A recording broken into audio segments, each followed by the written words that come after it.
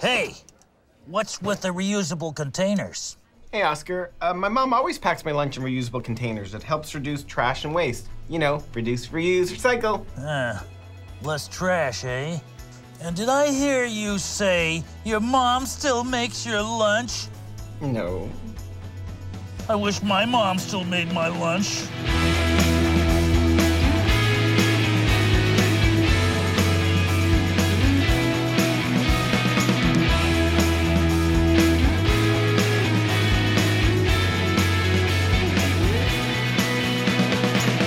Hey everybody, welcome to Doing It with Will Conlon. I'm Will Conlon, and this is the podcast where I get to talk to other creative types, artists, actors, writers, directors, comedians, musicians, filmmakers, cabinet makers, candlestick makers, anybody who likes to dedicate their lives to the creative pursuit and the passion and the dreams that they have. That's who I get to talk to. I'm very lucky. I'm very, very lucky, not just to get to talk to these people, but to know a lot of these people. And I know I've said that before, but I'm going to say it again. At the top, you heard my guest, Daryl Dinn, and that was actually a PSA he did with Oscar the Grouch. The Oscar the Grouch. Sesame Street. Green. Trash can. Grouch. Oscar. He got to hang out with him. Yes. And I get to talk to him about that and some other really cool things that he's done and his life in general and what it's like to be a human being on this planet. We get into some cool stuff. And that's coming up very, very shortly. I want to say thanks to everybody who reached out after last week's episode, the tribute to Wayne Fleming, who was my longtime friend, mentor, and personal hero.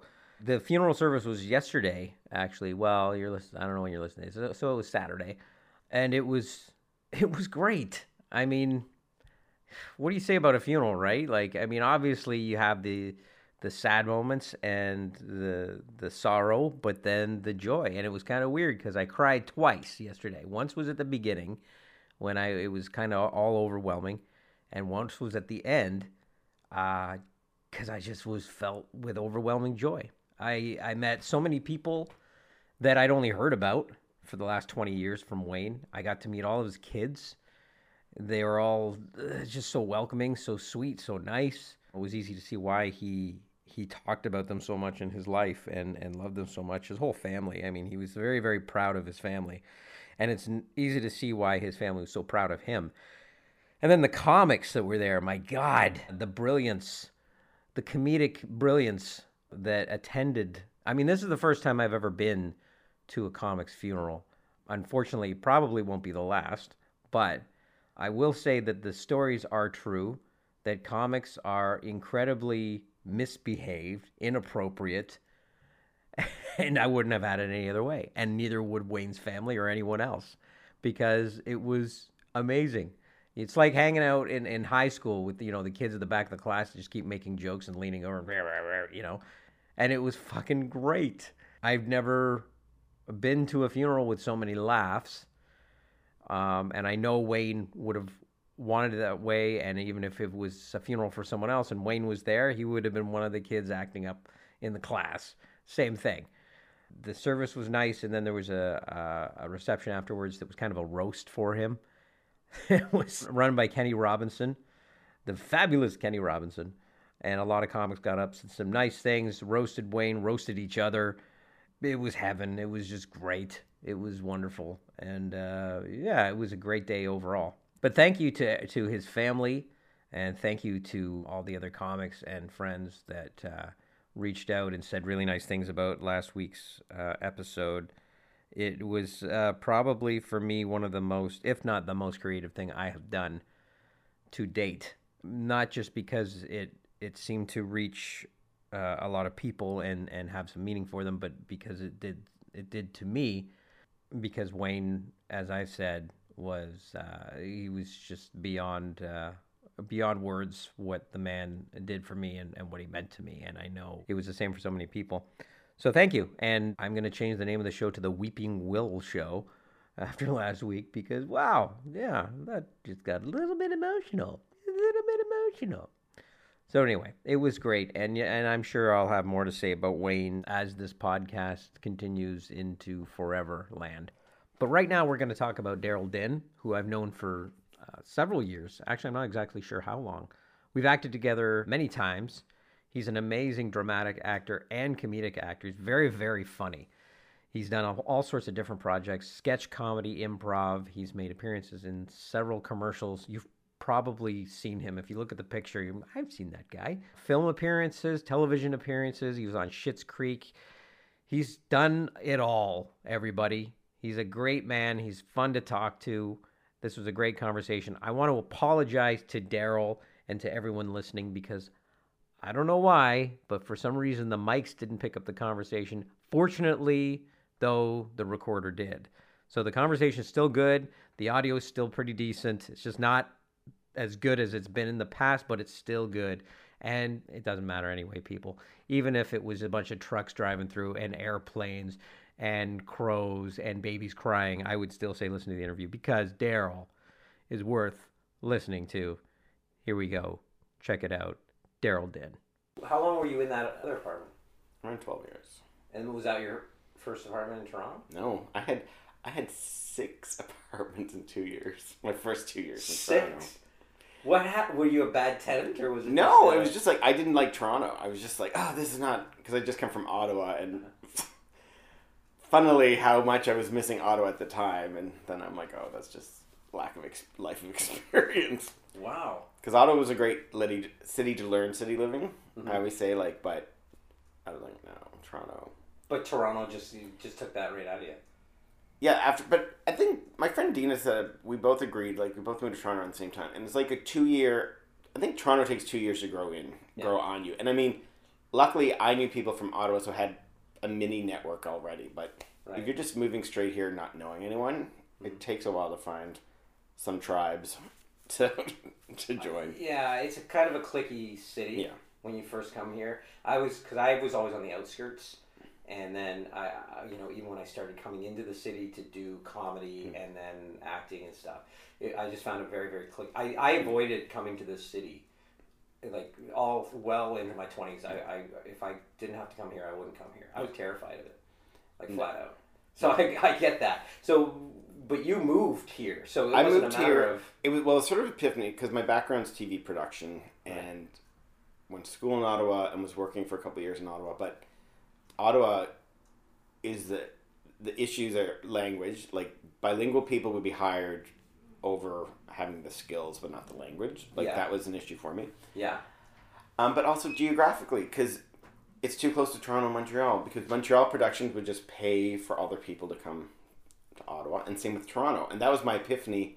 I will always just have bottom of the rung production jobs as a PA because it's who you trust. Like they'd rather pay the per diem and a few nights of a hotel to guarantee this person will do the job versus hiring a stranger. Because I mean, on the production work, like once you get one job, it's if they like you, they hire you again. Like it's not like you're reapplying. It's like who do you want to spend 16 hours with a day? Yeah, exactly. And I worked on the Country Music Awards, and that was my big epiphany. Everyone was from Toronto, just the local drivers. And like a couple PAs were from Ottawa. No one else was from Ottawa. So it was like planting. The seeds sort of planted earlier that summer. A friend got me to do some audio work in Toronto, and I was like, maybe. Well, back up just a bit. How'd you end up in Ottawa? Because you are from Newfoundland, right? Yeah. Labrador. Labrador portion. Are you really? I've never been out. Is it like? I mean, it's obviously not comparable to Toronto or Ottawa even. But how big is it out there? Like Labrador, is it? Well, geographically, Labrador can fit the island of Newfoundland, PEI, Nova Scotia, New Brunswick in its landmass. Oh, wow. That's how big Labrador is. And there's 30,000 people in that region. Wow. So there's like around 10,000 in the west, where I'm from. Yeah. Around that amount in the middle, which is Happy Valley Goose Bay, which is sort of the military base, and then the rest is sort of spread along the coast. And wow. So it's a weird mix of a region. Yeah. Because Labrador West, where I'm from, most of the people are from Newfoundland. So there's a strong connection to the island. That's what we call Newfoundland. It's like going to the island. Oh, wow. I hope I didn't offend you by saying it. I don't know what it's like to say, God damn. No, well, it's a weird thing because I defend Newfoundland when people are being ignorant towards Newfoundland, but just as many Newfoundlanders or Islanders are ignorant towards Labrador. So it's sort of that, now I'm at a point I think Labrador should just become a territory. Yeah? It's two different beasts. Really? But Newfoundland will not give it up because that is the cash cow. That's the reason why Newfoundlanders aren't living in a cardboard It's all box. business. Wow. It's just, the hydro, the mining, that is what's kept. Because again, 10 years ago the oil money started coming in? Mm-hmm. That's when the only break Newfoundland's had. Yeah. And your whole family's still, well, your parents are still there, right? Parents are still there. They spend the summers in St. John's, but Yeah. I go home every Christmas. What do your parents do? My dad was a pipe fitter. He's retired, and my mom used to work at the bank and credit union. Oh, wow, okay. But and then you have brothers. yeah, And they're one brother, and he's here. One's here. Yeah, that's right. So when did you went from there to Ottawa? They're Ottawa. So they started MUN, which is Memorial University of Newfoundland. They started doing these first year university programs across the province. So, because again, like your first year, you're just doing your general arts and science. Like you're not usually really into a program. So they started setting up campuses across the province where you could do your first year. So you could stay at home, save some money. As I like to say, I did a year and a half of first year. Still wasn't sure what I was doing with my life. It says that on your diploma too. Yeah. That'd be great. Yeah. 1.5 years. Even though in going to the employment center, they're helping you like with a resume, and they're like, it's like, say, working towards degree. Even though this is from 20 years ago, the keywords of those stupid programs for like companies, if you don't have the word university in it, it might just kick you out for not. Really? Yeah. So I'm like, okay, that's a good nugget. So, but during that time, I was president of the college for the first year, and used all the money because everyone pays those student fees, which are automatic, but no one ever did anything because again, it was just sort of that it's a year program, people weren't invested, but. I created this like drama club. It was the most expensive set I think ever built in my hometown. We had like spinning fake walls, like because we had like thousands of dollars to spend, and they weren't being spent on anything. So I'm like, well, let's give it to the drama club, which I was also in. There's always a sneaky little thing for you. Yeah. No, that's amazing. That's really cool though. It's so you ran the drama club, but so was it all back in Labrador that the whole creative thing started for you, like drama and comedy? Yeah, grade 10, I joined was my first drama class. And what I'm always curious to know, whenever anyone's going to take on this beast of drama, comedy, anything, what was it about it that appealed to you in the first place?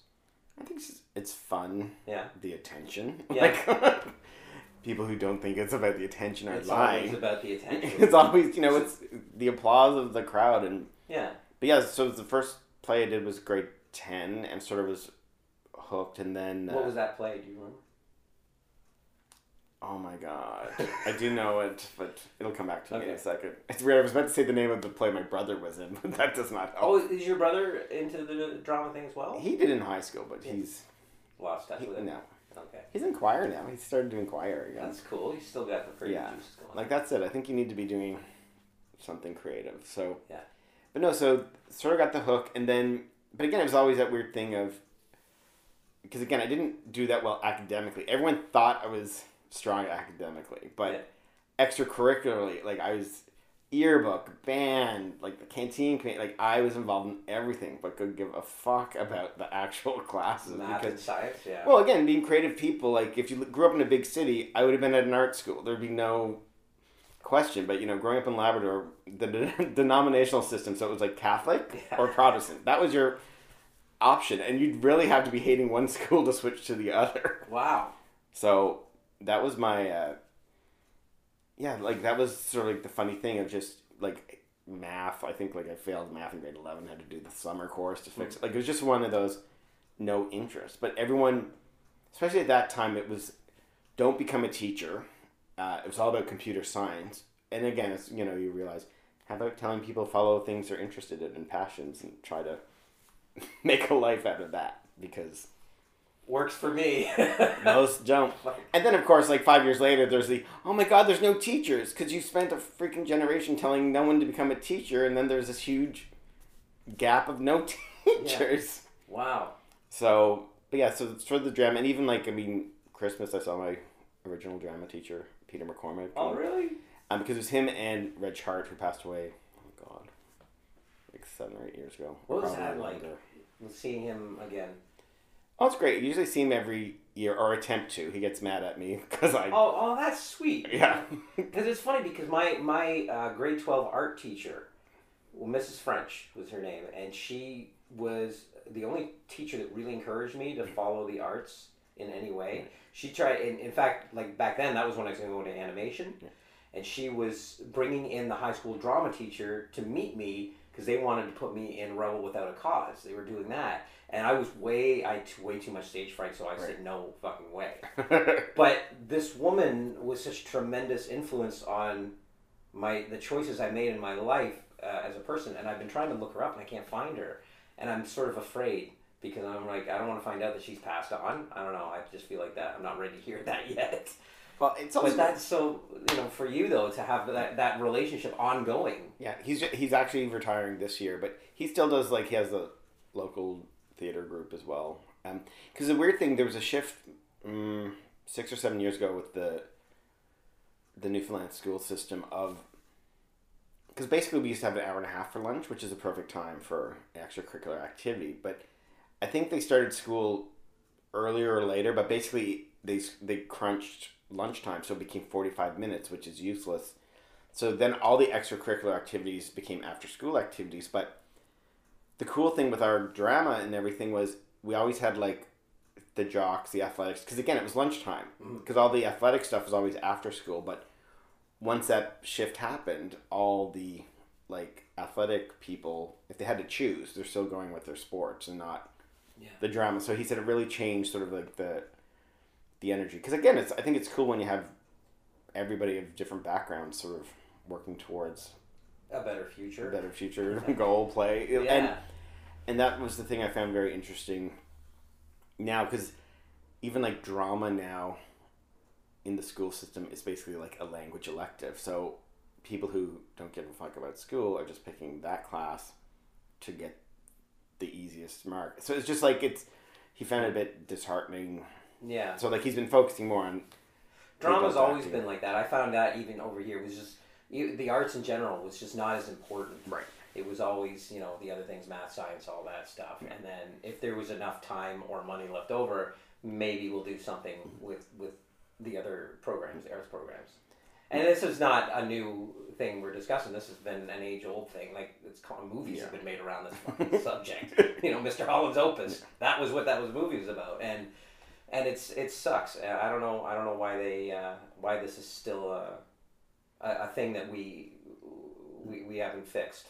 I guess I don't know how else. And again, like even being in band, I mean, the only reason I played clarinet was I had a crush. You played clarinet? Oh, neat. I had a crush on a girl. That's its own story. Which is actually my best friend Krista, like to this day. But it was one of those. My highlight of playing clarinet was playing Pomp and Circumstance, aka Macho Man's theme song. That I knew I could play. I've not touched a clarinet in probably 15 or 20 years, but I can guarantee you. Is there one? No, I don't know what those are. Yeah, we are in a music group. That we actually. Well, today. But it's funny, the first thing I ever stole in my life was a pack of reeds. Wood reeds for the clarinet. That was the first thing. You're a fucking rebel. But it's so funny. I stole it out of the music class, and literally as I grabbed it, I felt like a sharp pain down my arm, like it was like God watching it. No. That's what God gives you a heart attack. Yeah. That's what this is what I still took it though. It didn't stop me. Did you really? That's awesome. I think they were like $20 or something. That's a lot to it. Was she impressed? By the way, you said you did clarinet to try to impress because you had a crush, right? Oh, my friend Chris. No, well, I think she cared a lot more. Like she was in. Cause isn't there like the first row and second row? I never made it. I never made it to the first row. No. There was not even a okay. No. We'll leave that story. That's cool. So but she's actually coming for Pride, so that'll be great. Yeah. Her and my other best friend Susan, so they're all coming because for a long time I've always been like don't visit during Pride. It's like gay Christmas. You don't want visitors. But then there's a point now. It's like just come to the party. Like there's no. Wow. So this is what is funny. I've known you for years, and you've even in the stories that you're telling now, everyone that you've had, that you've known since you were a kid, when you were in high school, whatever. Yeah. You still have ongoing relationships with all these people. Yeah, pretty much. That's amazing. Which, well, bizarrely, that almost got me stopped at the border or coming back into Canada. Okay, it's a segue. Sure, let's go there. The high school exchange student, or foreign exchange student in my grade 12 class was from Denmark. Yeah. And Dina, we still kept in touch. She came back to Canada a few times. And I was always saying, I gotta go visit you. And literally, this was 7 years ago, typing on MSN, let's date myself. Man. I was saying to my friend Jonathan, I'm like, I've been talking about going there for 15 years. And literally writing out the words 15 years. Because again, as humans, we're all like, next year. Like, you just realize it's been 15 fucking years. Can I curse? Is this a curseable show? Yes, it's a curseable show. Good. Everyone asks that. I love that. It's hilarious. And I said this last week because my guest last week, Eric, asked the same thing, and I'll say the same thing to you. It's so funny because people have said like fuck and shit like 15 times, and then they're, can I swear? Can I swear? And it's usually a small word like damn. Can I say? Built it. Yeah. Anyway, sorry. But no, so having that epiphany of 15 years, literally that week I booked the ticket because I was like, no, like it's sort of that. You got to do it. And then. Booked the trip, 2 weeks in Denmark, got to hang out, went to Legoland. It was great. Oh, wow. She did not understand why I wanted to go to Legoland. I'm like, because she's like, why? But her dad, my favorite, because they pronounce it, we're going to Legoland. Legoland. So I went there, it was great. I actually we went to Sweden for the day because it's just a short train ride. But I really wanted to go to the original IKEA, and she's like, no. She put her foot down for that. Because she said, there is nothing special about the first IKEA. There's no amusement park attached. Because I'm with you on the Legoland thing, but what appealed you to, I want to go where they make cheap furniture? What I think you've seen the seed where this mega, it's interesting, but there's nothing to acknowledge that that's the first store. So sort of that. She just because it's in Sweden and she kiboshed it. So, but then coming back, they're like, "What was your reason for business?" I'm like, visiting a high school friend, and the woman goes, "You're still friends with someone from high school?" And it was just the first time I realized that, I think a lot of people don't hang out with people from their high school. And she literally wrote some weird code on my passport sheet coming back into Canada because of that story. Did not loyalty? Yeah. The fuck friendship? Is wrong with you? Nuh-uh. Wow. So but the only saving grace for me, as you walk out, they look at your card and decide. And the guy looked at the line. I knew there was something on that card. He looked at the line, but I think it was just too many people in the secondary line. And he's like, just go ahead. Wow. But that story. That's weird, though. So for those who are transporting drugs, don't say you've been visiting friends. That's Daryl's tip of the day. I met this person yesterday. They put a package in my suitcase. Yeah, go on through. I've been visiting a friend from 15 years ago. I don't think so. Suspect. Pat down. We're fucking. But then I realized that's weird though. I think that lady was projecting a lot on her life, not me. I think that is very lonely. Very lonely. But yeah, that was a funny, bizarre, God, that's. And the funny thing is, too, I could just imagine the look on your face. Yeah. Just a reaction because again, we're pretty close bunch my grad class, and I see most of the people Kristen and Susan and many others. But especially, I think also it's impressive because the distance, right? Because that was at Labrador, and you're in Toronto now, and you still maintain relationships with so many people all over the country. Or the world, like you said, Denmark and all that, right? Yeah, I think like anything, if you want to be in contact with someone, you will. And if you don't, you will easily I agree. end it. But I think Facebook is a nice way, which, I have such a love-hate with that fucking website. More due to my personal internet addictions. But again, it's a nice thing. You're kept abreast of people's lives, or what they're presenting. Because, as I say, the days I'm not getting out of bed, you don't photograph that, and you don't post those days. It's amazing how some people just haven't realized that yet. It's a curated image. Yeah. Like, it's your curated magazine. This is Daryl magazine. There's Will magazine. Like, we're projecting. We're editing. We're all editing. Yeah, it's the self-editing. Yeah. Absolutely. So you go to you move from there to Ottawa. Moved there to Ottawa. Went to Algonquin, which was a 2-year course. Actually, well, so after my year and a half of first year, I actually moved to Ottawa that January because I just did the general arts and science there, sort of better my odds to get into the TV course, or broadcast television, as it was called. Yeah. Now everything's a narrow. I like how you said it like a broadcast television. Daryl went to broadcasting. But so I just did the general arts and science to sort of get in, and my friend was already the only reason. Well, I should step back a bit.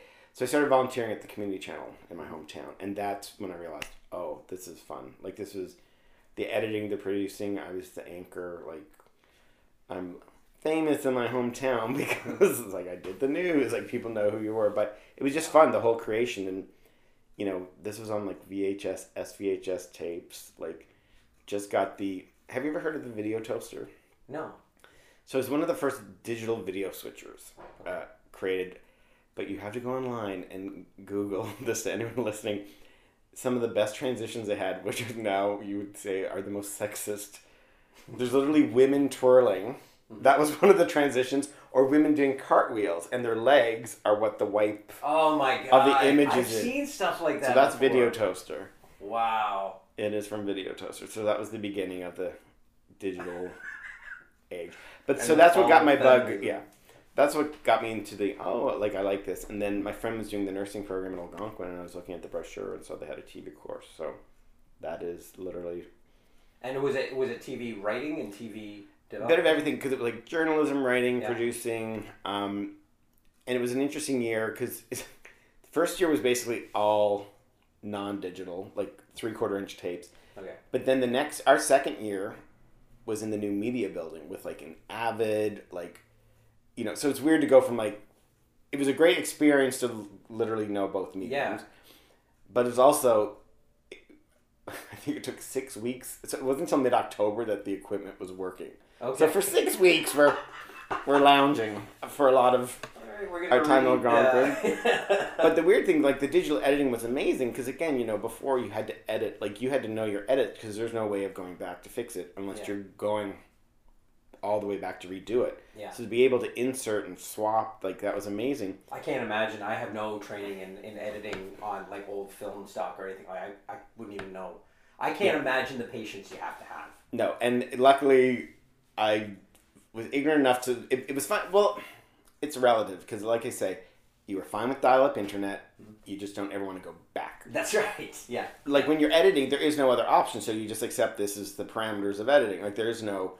But once it gets better, like going from typewriter to computer, you're not going back. Yeah, that's right. Yeah, absolutely. So it was... But you were right there. You were learning both. So it was sort of like you were right on that cusp, it sounds like, where digital was now infiltrating the film industry a lot. It was starting, except there's so little hard drive space. Because the one thing, they didn't have the video sync, so you still had to press play on the beta player and press record on the computer. Like, it wasn't... They didn't pay for that option. Okay. But basically, if you didn't finish your project in your allotted time, the next person's just going to come in and empty that hard drive because there's no... You know, this is before thumbnail drives or... Like, it's sort of that you're just... It's whatever's like in that computer. So half a gigabyte of space. Oh, yeah, maybe. I still remember the day my friend Steve called me up and told me his parents just bought a new computer and it has a 5 gigabyte hard drive. And I'm like, fuck you! And it was like $3,000. And we were all just blown away with all the stuff you could do with this 5 gigabytes. Well, because one of the best Christmas surprises we ever had, we got a computer, but we didn't ask for it. It was not on myself and my brother's radar. And we go out, and I was like, what the fuck? And what is this strange box? But it's funny because my mom, like my cousin, who's a couple years older, he sort of advised her on the purchase, and it was like, he goes, well, a 386 computer is all you need. 486 is too powerful. Like, this is pre-Pentium. And I'm sure people who are under 30, it's like, what the fuck is Pentium? Like, just Google. That's the thing now. back in our day, we had to ask people questions to answer. Yeah. But my favorite memory, and I think I was talking about a friend last week. I want to start a little common idea of sort of like flashback to old technology, but talking like an old person, but realizing it was just 20 years ago. But having a dot matrix printer, like the amount of banners we made. Man. And birthday cards with like Print Shop Pro. You're like, happy birthday. I'm like, kids nowadays, they can't make a banner. You can't even get a printer that can print like that now Yeah. for your home. It's like 8.5 by 11 or 11 by 17. Yeah, that's your it. option. That is your... You can like print each letter on one page. Yeah, and then tape them, it. and it looks like shit. But dot matrix, just that sound, and you could make that as long as you wanted, as long as you had the paper. Oh, man. So it's like some of those crazy things that I appreciate, but also, because I still at my parents' house, I still have my Nintendo NES and the Atari. Yeah. Which I can't get to work. But also, my Nintendo, we have the running pad. I didn't even know there was a running pad. I had the Power Glove. That was about it. Oh, Power Glove, that's amazing too. You need to go online. There's some funny videos. Yeah. There's a review of the Power Glove. Oh, what is it that like kids or teens react? Those guys. Yeah. But the Fine Brothers, they have one with the Power Glove. So Really? You'll Okay, have to I'll look check that that up. out. It's. I still have that fucking thing too. Oh, that's nice. I actually still have it. But the running pad, so it was the game. It was actually 3 games in one. So it was Super Mario, Duck Hunt, and Olympics. So you would run. So you can actually get 6 people to compete. So we did that at Christmas. You can't believe how winded you get from just running on the same spot. But it was like, we still have it. It still works. But the Atari, a few years ago, I found a switcher at Active Surplus. You know, like the TV to game. Yeah. But it's not working. Like, I don't know what's... There's something... Because you can sort of see this faint, like, it's sort of getting the image, but there's something not connecting. And Duck Hunt does not work with flat screen TVs. No? You need an old tube TV. The refresh rates are different. That's weird. Yeah. Oh, that sucks. What's the point anymore? Just end it It's all. amazing how new technology has ruined old fun. God, that's wild. But the Army used Duck Hunt as a shooting tool. Like, literally, it's pretty good. Also... That's frightening. Not that I'm tied to, like, teens react, but they also played Duck Hunt. And it was funny because they were just like, how does it know? And I still don't understand how the light to the gun knows if it's hit the duck or not. Like, it freaks out. My grandfather used to look at it and go, I don't know what the hell. Like, it would frighten him. I don't know where this is going. there's witchcraft in that box. Witchcraft, that's right. So, Man. But yeah, so that's like... Do you break that out every Christmas when you go home? You guys break that out? That's awesome. So it was great. Like, now I also have, because since we are both car buffs, I still have all my car and driver magazines from the 80s and 90s at my parents, which they want to get rid of. And I'm like, if you move, I'll deal with it then. But you have a big house, who cares? Like, just leave it there. They're all like get boxed up in the basement Yeah. and everything? How many? Like, what are we talking? Those, well, I probably have like 20 or 30 of those. But I also have like 300 Archie comics. Archie? Really? You're a big Archie fan? Big Archie. That was my only comic, which is funny now because as I've gotten older, I appreciate like so many, like the X-Men and Captain America. Like all these, I'm like, oh, I sort of wish I was reading them. Like, you appreciate the comic books of X-Men and Yeah, Captain like, America? just sort of like realizing those stories are a bit more meaningful and deeper. Like, I think... Then Archie. Wasn't there a crossover with Archie and one of the superheroes or something like that at one point? Maybe. But see, I always bought the digest. I also didn't realize the thin ones, because I'm like, I'm not paying $3 for something so thin. Yeah. Not realizing those were actually new versus the digests are just recycled every 10 years. Okay. They just digitally update the clothing and technology and then they reprint them. Yeah. And you've told your parents because you're not an hoarder. You're not a guy that keeps a lot of stuff, right? No, well, it's weird. I mean, I am at easier. times, but it's also that because I do have a side business now of decluttering. So I understand I like things, but I also realize the point where, it's too not worth much. holding on to. But my big thing over the years, because even, I guess you didn't see it, because both 4 years ago I went to LA, so that's when you were at my place. Yep. Will is an excellent renter. It was an excellent place. Yeah. So it was easy to It's be. like, don't screw. Yeah. The parking I'm not gonna alone. screw this up. Yeah. The parking alone. Oh man, free parking? That never fucking happens in Toronto. So wow. Especially basically downtown. Yeah. But no, so it was, what was I saying? I was talking about cars. You were talking about, I was asking you how many of these you have. Oh yeah, I don't, No, so You're not much of a hoarder, so. No, like my big attitude is sort of raking because again, the show Hoarders, it's just, the problem is they're trying to do it within a week or two, and these, people have not gotten to this point in a week or two. So, because Intervention, which is a show I really liked from the same producers, but Intervention, you see the person's problem, their issues, and then they sent to rehab. Okay. Like, that makes more sense, and then you see the little, like, follow-up on if they stayed or if they left, but in Hoarders, they're trying to do it all within that week, and I'm like, no. It's not going to work. It's not going to work. They're just going to go back to the old... My attitude is raking, and again, I've done a few... What do you mean raking? What's that mean? Well, if you rake the lawn, okay. You could rake it again and still get more stuff out of it. Like, I think do a pass. Oh, interesting. Then a month or two later, do another pass. Like, I think it's less traumatizing and just... Instead of all at once. All at once, because then I think there's a reaction to want to glob on to more things again. And that's it. And it's... I realize it's the stories we tell. Like, we do play stories on things and stuff, and with even the thought that's popped into my head, like, with all the fire in Fort McMurray, is you realize, if you were told 30 minutes to take what you need out of your house, what would you grab? What would you grab? So, I mean, that shows the big priority of what actually means stuff to you versus the things we think. What would you grab? I think it mixes, like, the photos, negatives, and then sort of some of my knickknacks, but not like, because I did a commercial with Oscar the Grouch, which is signed by Carol Spinney. I'd probably be grabbing that, like those. I gotta be honest, when I stayed at your place, I thought about stealing some stuff. I took a picture. You have some cool stuff. Picture. Yeah, I know. I did take a picture. And you know how I knew you took a picture? Because you have a collection of cameras. I thought this guy with his cameras, he's recorded this. Yes. My point is, you do have some cool stuff. So, and that's been the funny thing with my last move, because again, now, like, there's still, I've caught myself and got overwhelmed last week. I was like, oh my God, I just want to, because it's sort of like really realizing, what do you need to do with these things? Do you need them or not? And again, I have a bunch of, like, old tapes from school, like 3/4 inch tapes and stuff, and I'm like, I have them, but I ideally would like to just digitize them and chuck those tapes out. But it's that weird thing of, I'm holding on to them for now, but...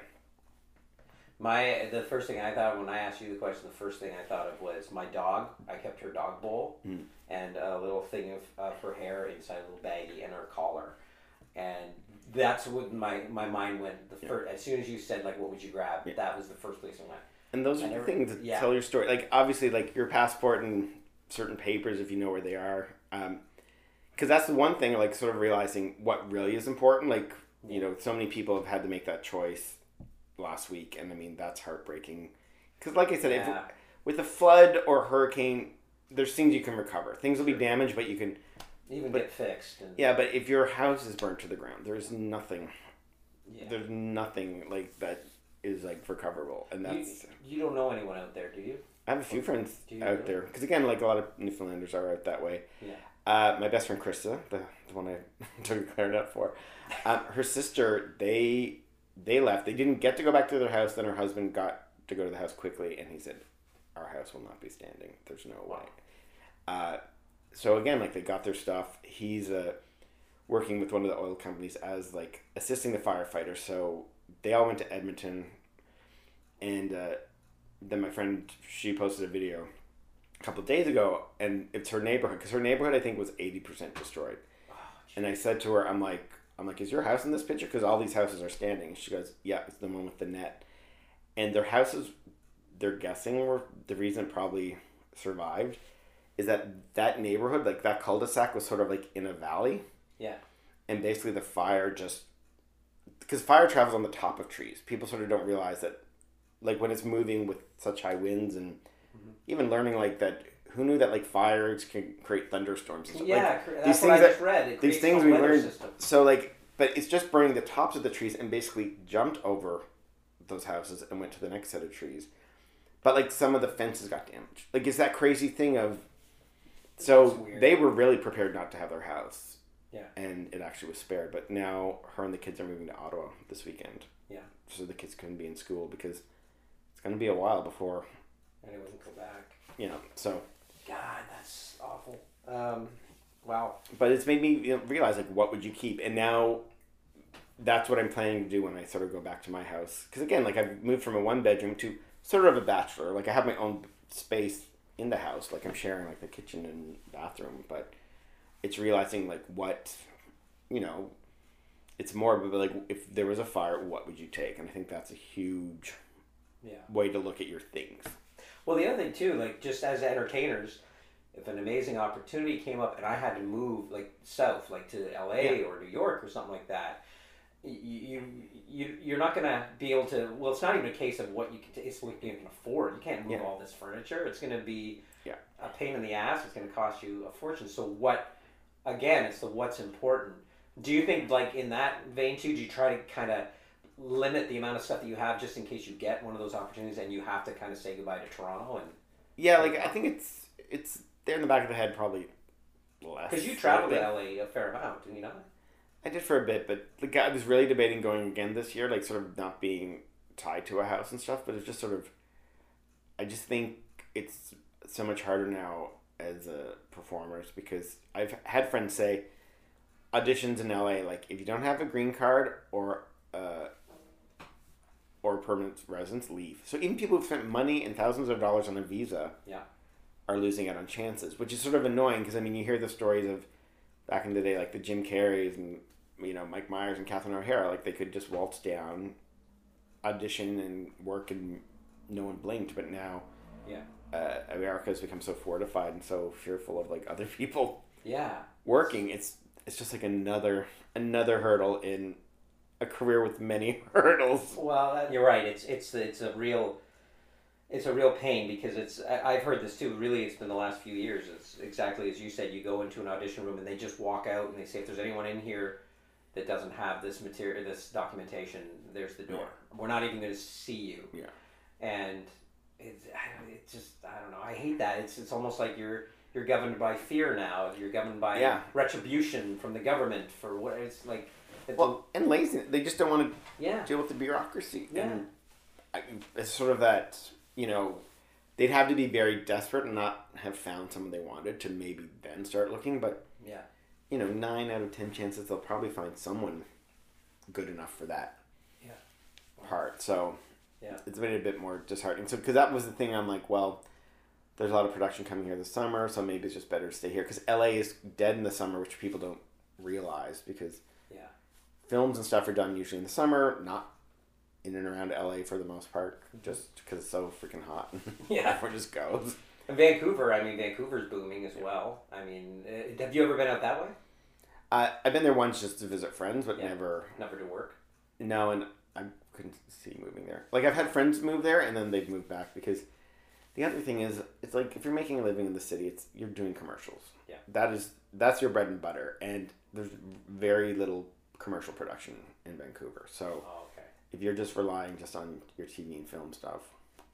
So you moved from Ottawa to Toronto, and you came to Toronto. You were working as a PA. Yeah.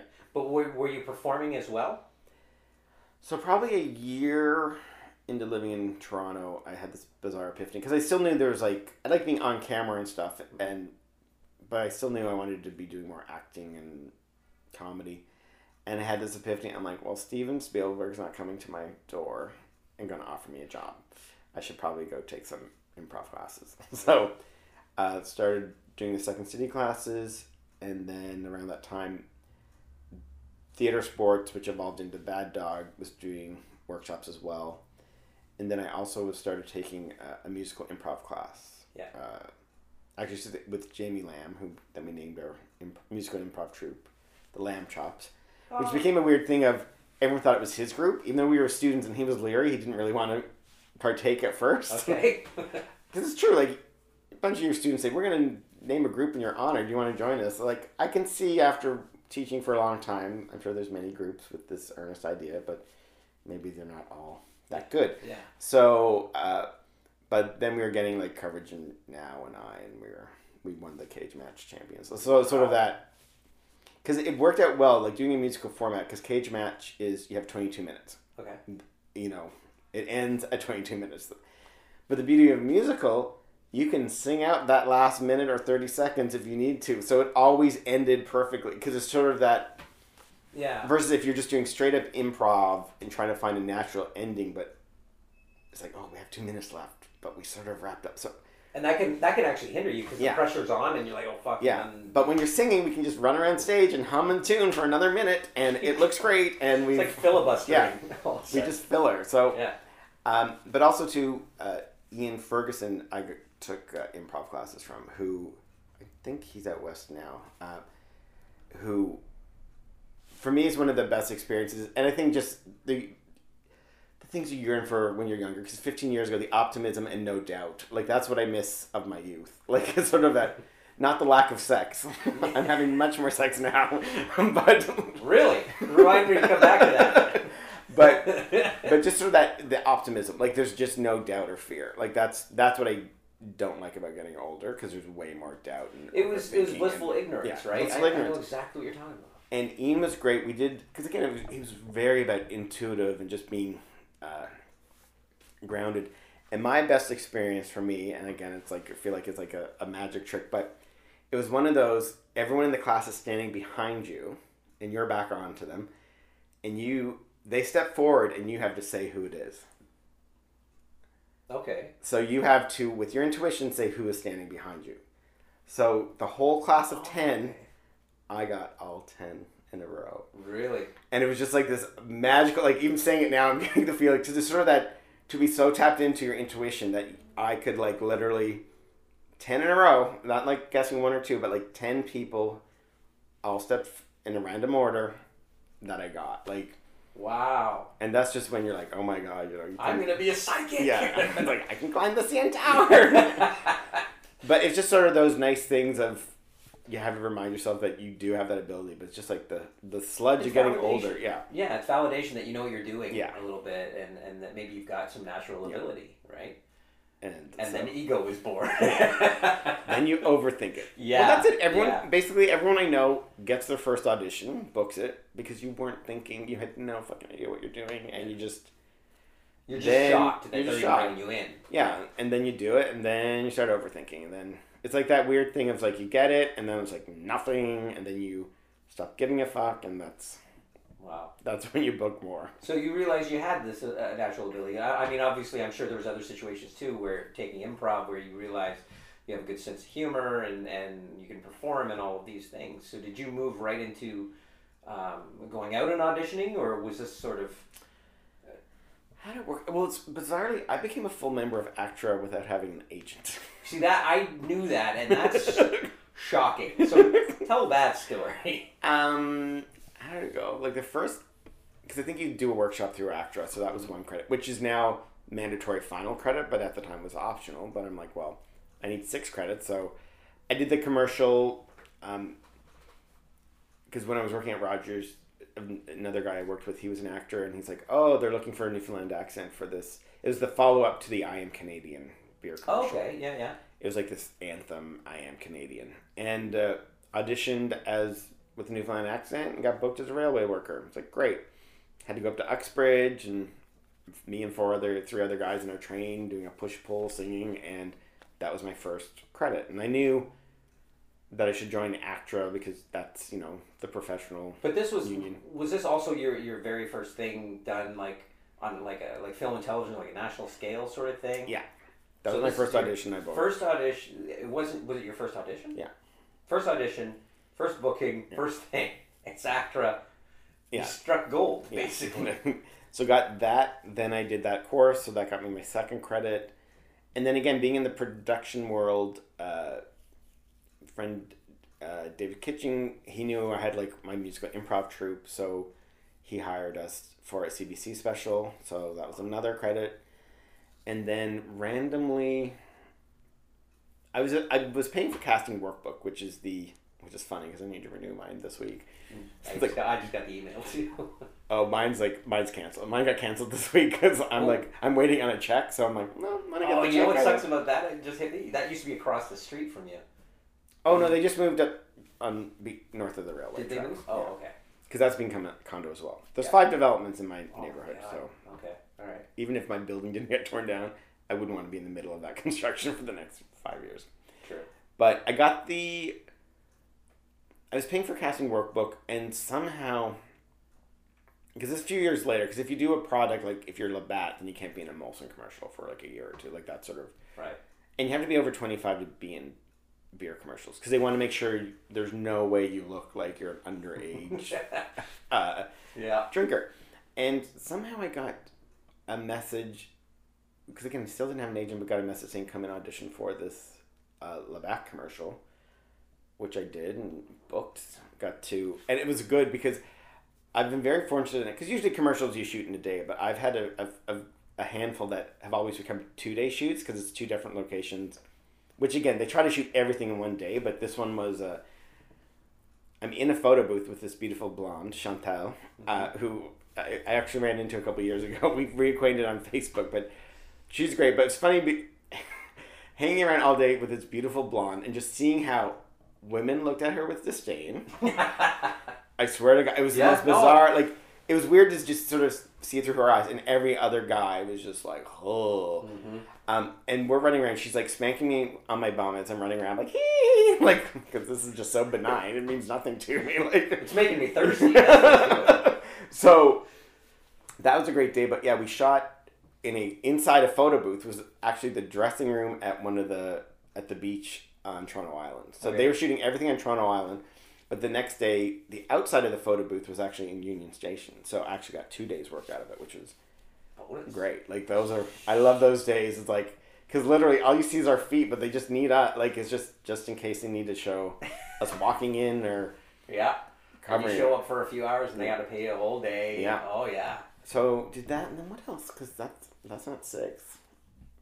And it's a weird thing because I always see people on television like, oh, I don't remember the work you've done, and you're like, oh, that must be nice to have so much work. And then it's like, oh, no, I can't remember, which is a nice problem, but also a sign of aging. I'm like, oh, I wish I was journaling more. I would like to. I'll put this episode up next Monday. Yeah. And be like, I don't remember. When did we do this? Who is it? Will? Will Conklin? Will Kinslam? Conklin. But yeah, so I'm trying to think what else I did. But yeah, I did just fluked into a lot of commercial stuff, right? A lot of commercial, and got my full actor. And then from one of the auditions, a friend of mine was a casting assistant, and basically, no, because my friend Jamie, I got this agent, who I don't think she's an agent anymore, but basically, it's great just to have someone submitting you, and she's very nice. But then I also realized I probably need a better agent when she was sending out emails to the client base saying, it's unprofessional if you don't show up to auditions. I'm like, if this is your roster, that you need to remind them that you've gotten an audition and you don't show up? Like, what is wrong with these people? And that's clear. That obviously wasn't you. No. but I know what you mean. It's like, what kind of group am I involved So I was a bit like, and then... because that can hurt you. Like people don't realize, like, if an agent has a lot of actors on the roster who aren't showing up for the audition, then the casting directors aren't going to call anyone in from her roster, which means now you're not getting called in. Yeah, and that's what sort of spurred a friend of mine who's a casting assistant, because I went into an audition where I think they were on their 4th or 5th round. Okay. But again, being with this agent who didn't have a high profile, the casting person via my friend basically said, get a better agent, which is very not what supposed casting directors are supposed to do, but it was a great tip because I worked harder and got another new agent and started getting a lot more work. Now, again, once that casting director knew who I was, they were bringing me in all the time, and that's how I got my Oscar the Grouch one, and I think that was where the Sponge Shells began. It was through that. So how did that happen? Like, you ended up with Oscar the Grouch. Yeah, it's so funny because, you've worked with a lot of people, and that's the one I'm most curious about. Tell me about working with Oscar. It's still my favorite. Like, I've worked with some famous people. Yeah, like Oscar. Jake Gyllenhaal you worked with? And, But Oscar. James Franco this summer. James Franco. Yeah, but we'll talk about that. Oh, yeah. No, so it was just an audition. It was a Waste Reduction Week, and it was like Oscar the Grouch, and they were shooting 2 spots, and it's just Oscars in an office, sort of like trash talking. I get it. Well done.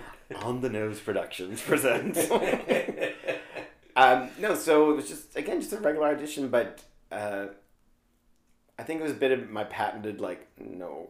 Like, because it was like, pretend you're eating grapes, and then it's like, share it, and I'm like, no.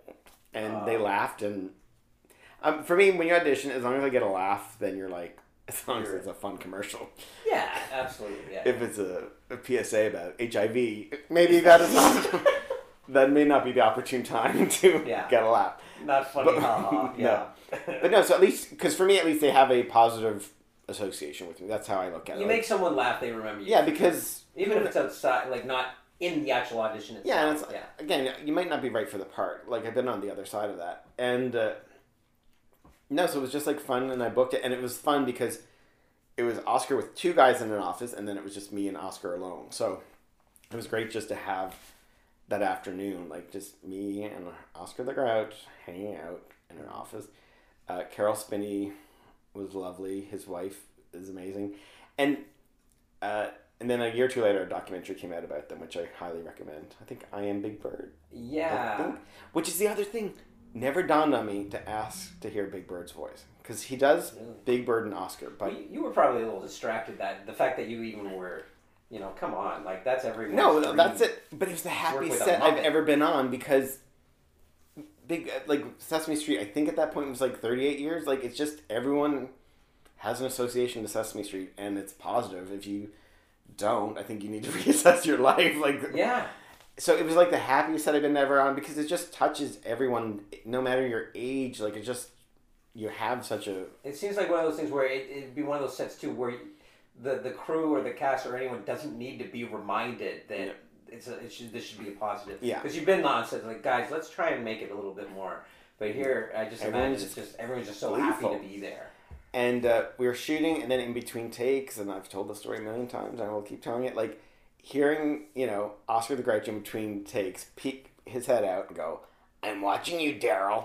It's just man. Because it's like your childhood, like, you're just like, this is the weirdest, like, Oscar the Grouch has uttered my name while looking at me. Not like, you know, through the TV, and maybe, like, they might say... It might be me! Yeah, there's a billion Daryls involved. I'm like, that was to me, and I got to, like, somewhat fit in the garbage can and get a picture in the garbage can. Because there's only one, there's an Oscar the Grouch. You try and sit in the garbage? That's so cool. Because there's one Oscar the Grouch, and there's a backup Oscar the Grouch. Okay. In case the first one ever gets damaged. So there's only really 2. I never imagined Oscar would have an understudy. That's awesome. Just in case, well, when you think about it, like, so it, like, came in this big brown crate, which I have pictures of. I'll send you a couple. And, you know, it has the Sesame Street logo on it. But again, you know, it's like crossing the border. Like, it travels with them. Like, it's the main one, and then there's a backup one in case the first one went missing or caught on fire or... But it was just a lovely time. And then at the end of the day, they gave everyone these miniature Oscar the Grouches and signed by Carol. And, but the girl from, oh my God, I'm blanking on her name. I can totally picture her. But the girl from Sesame Street, we got along really well. And actually, the next time I was in New York, I got to go to the head office of Sesame Street. And she gave me a tour. And from afar, I saw the guy who played Elmo, who's no longer the guy who plays Elmo. And then from pre-other business. And then she gave me like a Cookie Monster mug with a little Cookie Monster. So everyone was a fan of Sesame Street when they were a kid, obviously. Yeah. But some people, I know I am, are you like that grew up that's still, not that you watch Sesame Street all the time, but just you were still a fan of Sesame Street and the Muppets and all of those sorts of things? So this was just like... Well, when the new Muppets movie came out, like, I got teary-eyed because just that weird, and again, a bit of a stretch, but like, I've been a part of that world. Like, the whole Muppet, like, it's sort of like, that's pretty fucking cool. Like, I've you know, I've walked among these characters. They're gods. That's what they are. That's awesome. Can you find this online? What? Can you find, like, your clip online? Oh, yeah, it's on my website. I'm very nerdy, and again, this is the good thing of my production background. I have basically I have a clip of everything I've shot. On your website? Yeah. So that's great. If you type in Daryl Din, even though I wrote recycling, it's like Daryl Din PSA recycling, even though it's waste reduction, it's not about recycling. Yeah. It's about reduce the waste first and then recycle. That's got to be a hard thing, you know, when you do something like that. It's got to be hard to, in your own mind, to top that. Yeah, it hasn't been topped. Like, I can kind of. That's what I mean. Is like, because I know some of the other stuff you've done. You know, you've worked, like we said. I didn't know about James Franco. That was this summer. What was that experience? The Hulu series. Well, it's sort of that annoying. It was great because it was an audition. I just did a self-tape while I was in Newfoundland. I was on vacation, and which is, I love doing the self-tapes because there's just no pressure. Like, you can control your take. You can just do it. And it was like doing Texas, so like the day before I was just watching a bit of Friday Night Lights just to get a bit of that twang.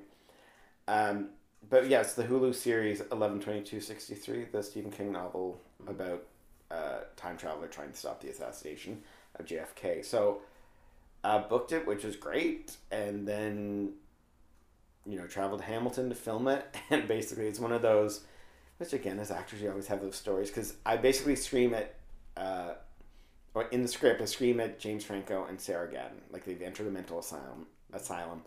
I booked 2 mental patients back to back this summer. You're getting typecast now, yeah. I'd be very happy to make that much money once a week. Like, just sign me up. The problem is it's only 4 days a year if you're lucky. But yeah, so the scene was like, I just scream at them as they enter this mental ward, and I'm like, great. Because, I mean, you're just thinking, demo reel clip. Like, you're just like, some nugget to show that, look, sure, they trust you enough to put you with the famous people. Yeah. That's... Wow. The director comes up after the dress rehearsal. He's like, just whisper to yourself. And I'm like, well, there goes that fucking demo reel. I just look like I'm background. And the clip came out a few weeks ago, and it's exactly what I expected. Like, it just looked like a background performer. So it's like, ugh. That sucks, especially when you put a lot of work into it and things like that. That's not good. It's so weird, because then everyone's reaction is, do you still get paid? I'm like, yes, you get paid. It's not like they renege. Like, there's always been my pet peeve with acting, is like, everyone watches television, and then everyone thinks they know television. It's like, oh, I know. And or they watch like, Entertainment Tonight and they've got the inside scoop on it's like, no. show business. Yeah. Or when people say, why don't you audition for that? Why aren't you on this show? Basically, every Newfoundlanders ask me, why are you not on Republic of Doyle when it was on? And I'm like, yeah, I don't want the money or experience. My great aunt always asks me, aren't you going to be on Murdoch Mysteries? And I try to explain to her, it doesn't work. I don't just pick the shows that I want to be on or audition for. Yeah. Like you, I get annoyed by that too, because it sort of makes you feel like they're saying, you're nothing until you get on the show that I watch. And my mom, who's not like that, but I had that with some of my family members saying that stuff. And then my mom, after I just finished complaining about this, says, Rookie Blue shoots in Toronto. You should see if your agent can get on Rookie Blue. And I said, I got mad at her. Yeah. I said, I just finished complaining to you how I can't stand what people do. You just did it. I swear to God, 4 days later, called in for Rookie Blue, booked it. So now she's all like, I watched that episode to see you. I was very happy. And again, it was the same thing where I had no lines, and all it was I was just a drug dealer that the SWAT team comes in and takes down. I think it was like 5 seconds at most. I was in the episode. But I was an actor. I wasn't a background. No, because the thing is, for anyone listening who thinks they know television, I'll give you information to actually make you sound like you know things about television. Because the thing is, being background means you can't be directed by the director. If you are, then you're an actor. Right. That's basically the definitive line. So the director needs to talk to the person in a main action. Yeah. So even though Will wasn't saying lines, like, he still needs to be directed to do exactly what the director wants, not right. Because then it's part of the story. Yeah, because it becomes a broken telephone. For background people, the second or third AD gives the directions. Mm-hmm. You'll literally see the director whisper to their ear, like, get them to go stand over there. And that is the definitive line between, like, sort of the actor and background role. Man. The more you know. What Daryl did. But no, so it was that weird thing of, because that, and then it's weird because, again, I thought the James Franco thing would be a usable clip. But I also booked episode on Damien, which is an A&E series. Oh, yeah. Playing another mental patient. And this is the weird thing, because I was thinking about this coming over. Like, I love acting and being on set. It's the bullshit around it that's getting to me. Mm-hmm. Like, because I'm good on set. Like, people are so complimentary. They're like, oh my God, that was great. Like, and again, usually on set, they're not giving compliments if they don't feel like it. Like, so if people are giving it, it's like, rare okay, to receive a compliment. It really is, right? So if they're giving it, like, okay, there's you've moved them enough on some level to compel them to give you a compliment. And it's amazing what that does for your self-confidence. Yeah. Like, I've had it happen a few times. And you're like, and it's not ego, it's self-confidence. Like, wow. Because do you consider yourself like an insecure actor? Do you question yourself internally a lot, or are you... No, not anymore. Because again, once I stop caring is when my success Yeah. has come. So No, and you're absolutely right. And everyone I talk to, and even my own, like I consider myself pretty insecure. But the times I do the best is when I've just dropped that. Yeah. And I hesitate to say I don't care because I don't want to make it sound like don't that. worry. just Worry's don't the other worry. word, but I always say don't care first and then. Well, it's like you said, it's all that bullshit around Yeah. that you just stop. It's like you don't care about the bullshit. You care about the performance. Yeah. You don't care about the bullshit. Yeah. So I think that's... And my scene on Damien, like, I'm playing a mental patient who, basically, Damien is the devil. Yeah. So being a mental patient, people sort of in that weird spectrum of our reality, so I can actually see that it's the devil. So I go crazy. Like, and they show up, I'm in a straitjacket, which they never once mentioned. Yeah. Until literally we're about to shoot. And again, I'm not claustrophobic, it doesn't bother me, but I'm like, imagine if you were a claustrophobic actor and you're about to film in 5 minutes, and here, put on the straitjacket. And they're like, are you, like, put it on, like, you okay? I'm like, yep. I said, just give me a water bottle with a straw so I can sip. Because I'm also in a room by myself. Like, they close the door and I'm sort of, like, banging myself against the window. Which was a great scene, and I'm, like, wailing. And everyone's like, is that you're wailing? Like, oh my God, that's amazing. And I'm like, I'm a crazy person. What do you, like...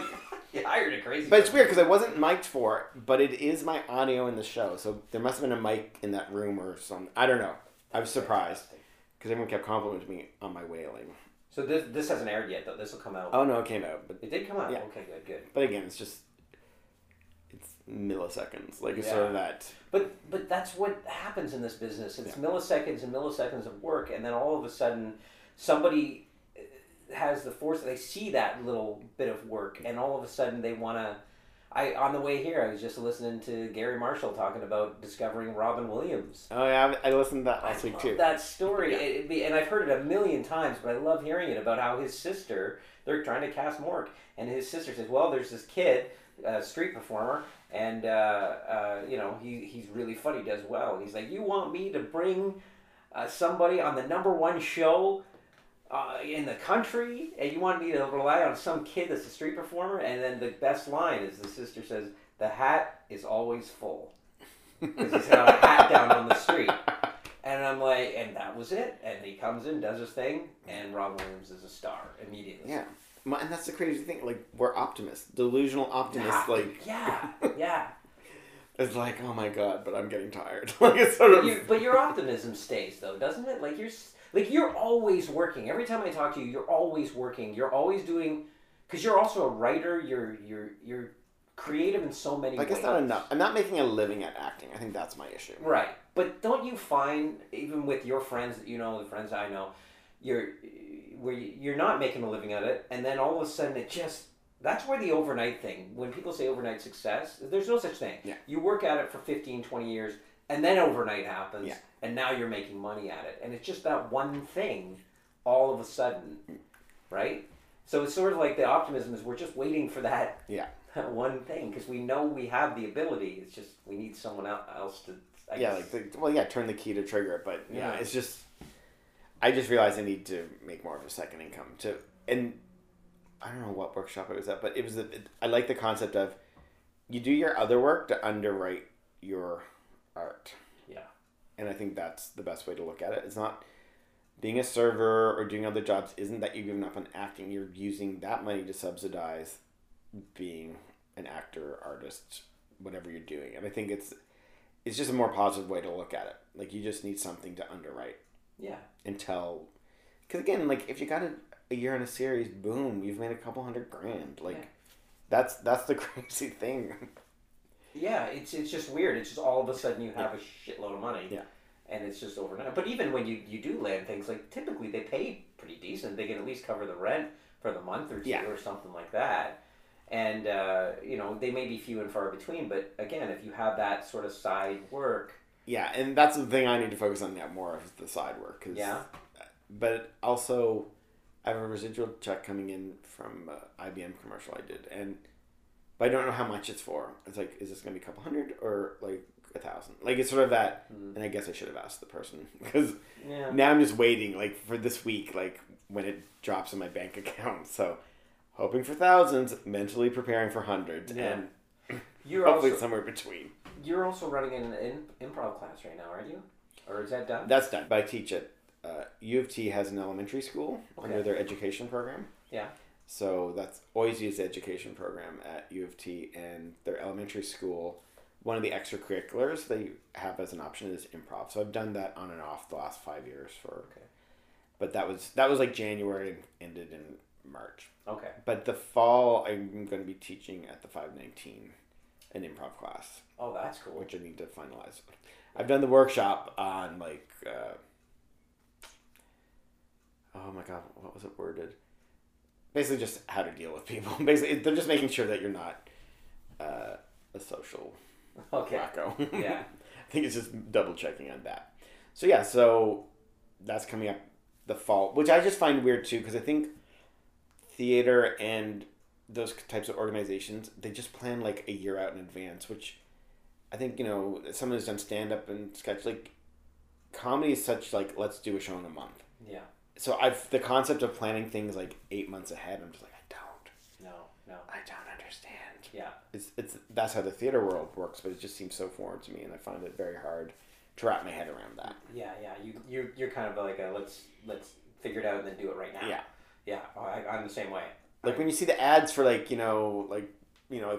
Murder's season in a year, like, these people will be acting in this play, and I'm like, and I know friends that know in a year they're working on this show, and I'm like, it's just such a weird concept, because, you know, when you're auditioning in that, but it's also the thought of doing theater. I have no, because you were auditioning. I remember. Well, no, I auditioned for Book of Mormon, but theater doesn't really interest you that much. No, I mean, it's weird. I mean, if Second City would be fun, but the reason I'm drawn to Second City, not even the fact that it's Second City, but it's just the you do 2 acts of your sketches, but the third act's always improv. So every night you have a character. Yeah. That's something different. Because I think I would, after the nerves of the first few weeks, then I think I would just get bored. Yeah. I know some people are like, every night's different, this, that, and I'm like, You ever thought about doing stand-up? I've done it twice. Yeah? Years ago at Spirits. Did well. Joanna Downey. God bless her. God, fuck. Yeah. That kills me. And me too. And then I just did one this summer. What's that, like, Comedy Pyramid showcase? I did that. I got into the second round, but then I just didn't feel like going. You didn't do it? Just not your thing, or? It was fine. I think for me, it's the precision of the stand-up. I realized, like, certain words in certain orders makes things funnier. Yeah. And I'm not sure that's... You want it more loose? I like more loose. Which I know there's lots of people who are loose. Thing, right? So... Which I know it's not impossible. Like, you can be more riff. Because I think I'd rather be more a storyteller than a... Yeah, because you're really good at... I've seen you do sketch a few times, and you're like a natural at that. Yeah. So I can understand how... Because it's always interesting to me how funny people seem to either go to stand-up or go to sketch. And it's very rare that there's one that does both. And I like the team and the collaboration, because it's... Yeah. Being the pressure of deadlines with other people is a lot... Yeah. You'll follow those a lot more than self-imposed deadlines of Very things. true. But also, like, when I did the stand-up, I also realized probably, again, knowing your audience, and it's probably, like, too sexual and too blunt for that first night. But I'm like, whatever. You learn. You work through this, right? Yeah. There's also, See, it's easier for you because you're having more sex now, so you don't need to talk about it as much. Yeah, it's like, there's no pretending now. Hey, everyone having the sex? Yeah, me too. Anyway, on to books. What's with books? So I don't know. Like, it's that's the weird thing of this year. Like, because I actually sort of made a mental note. I might just hang up acting at the end of the year if nothing big happens. Really? Yeah. And focus on. Well, I think go back to TV production realistically. Yeah. Like, I know enough people in that, but it's just. I gotta tell you, like, officially, that's a bad idea. It is. It's a bad idea. I'm not blowing smoke. I'm not being nice. I've worked with you. We worked on a web series. What? Together. That's why you look so familiar. I know that you're great, not good, great at what you do. I mean, because when I would share scenes with you, it felt real, felt authentic. No, I loved our scenes. And that was, by the way, that was where we met. So it wasn't like we had a long friendship that we could sort of rely on the history of that and bring that into the character. We didn't know each other.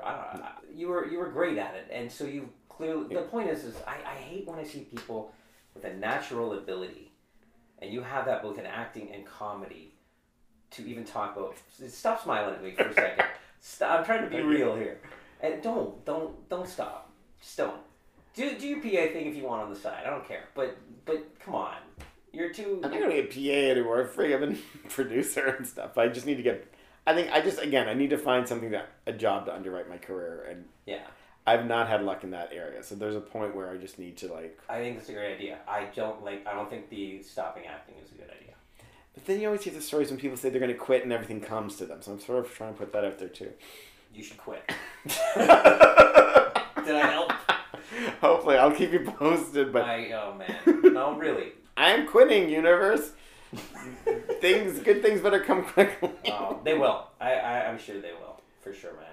But thanks for talking to me. I'm sorry we have to wrap this up. Oh my God, how long have we been going? It's been good. An hour 20. Jeez. But thanks a lot, man. I hope you had fun. No, it was great. It's so nice to see you. Just to see you. Just to see you too, man. Well, thanks a lot, man. Thanks, man. Okay. Daryl Dinh, great guy, great friend, great conversation, super talent.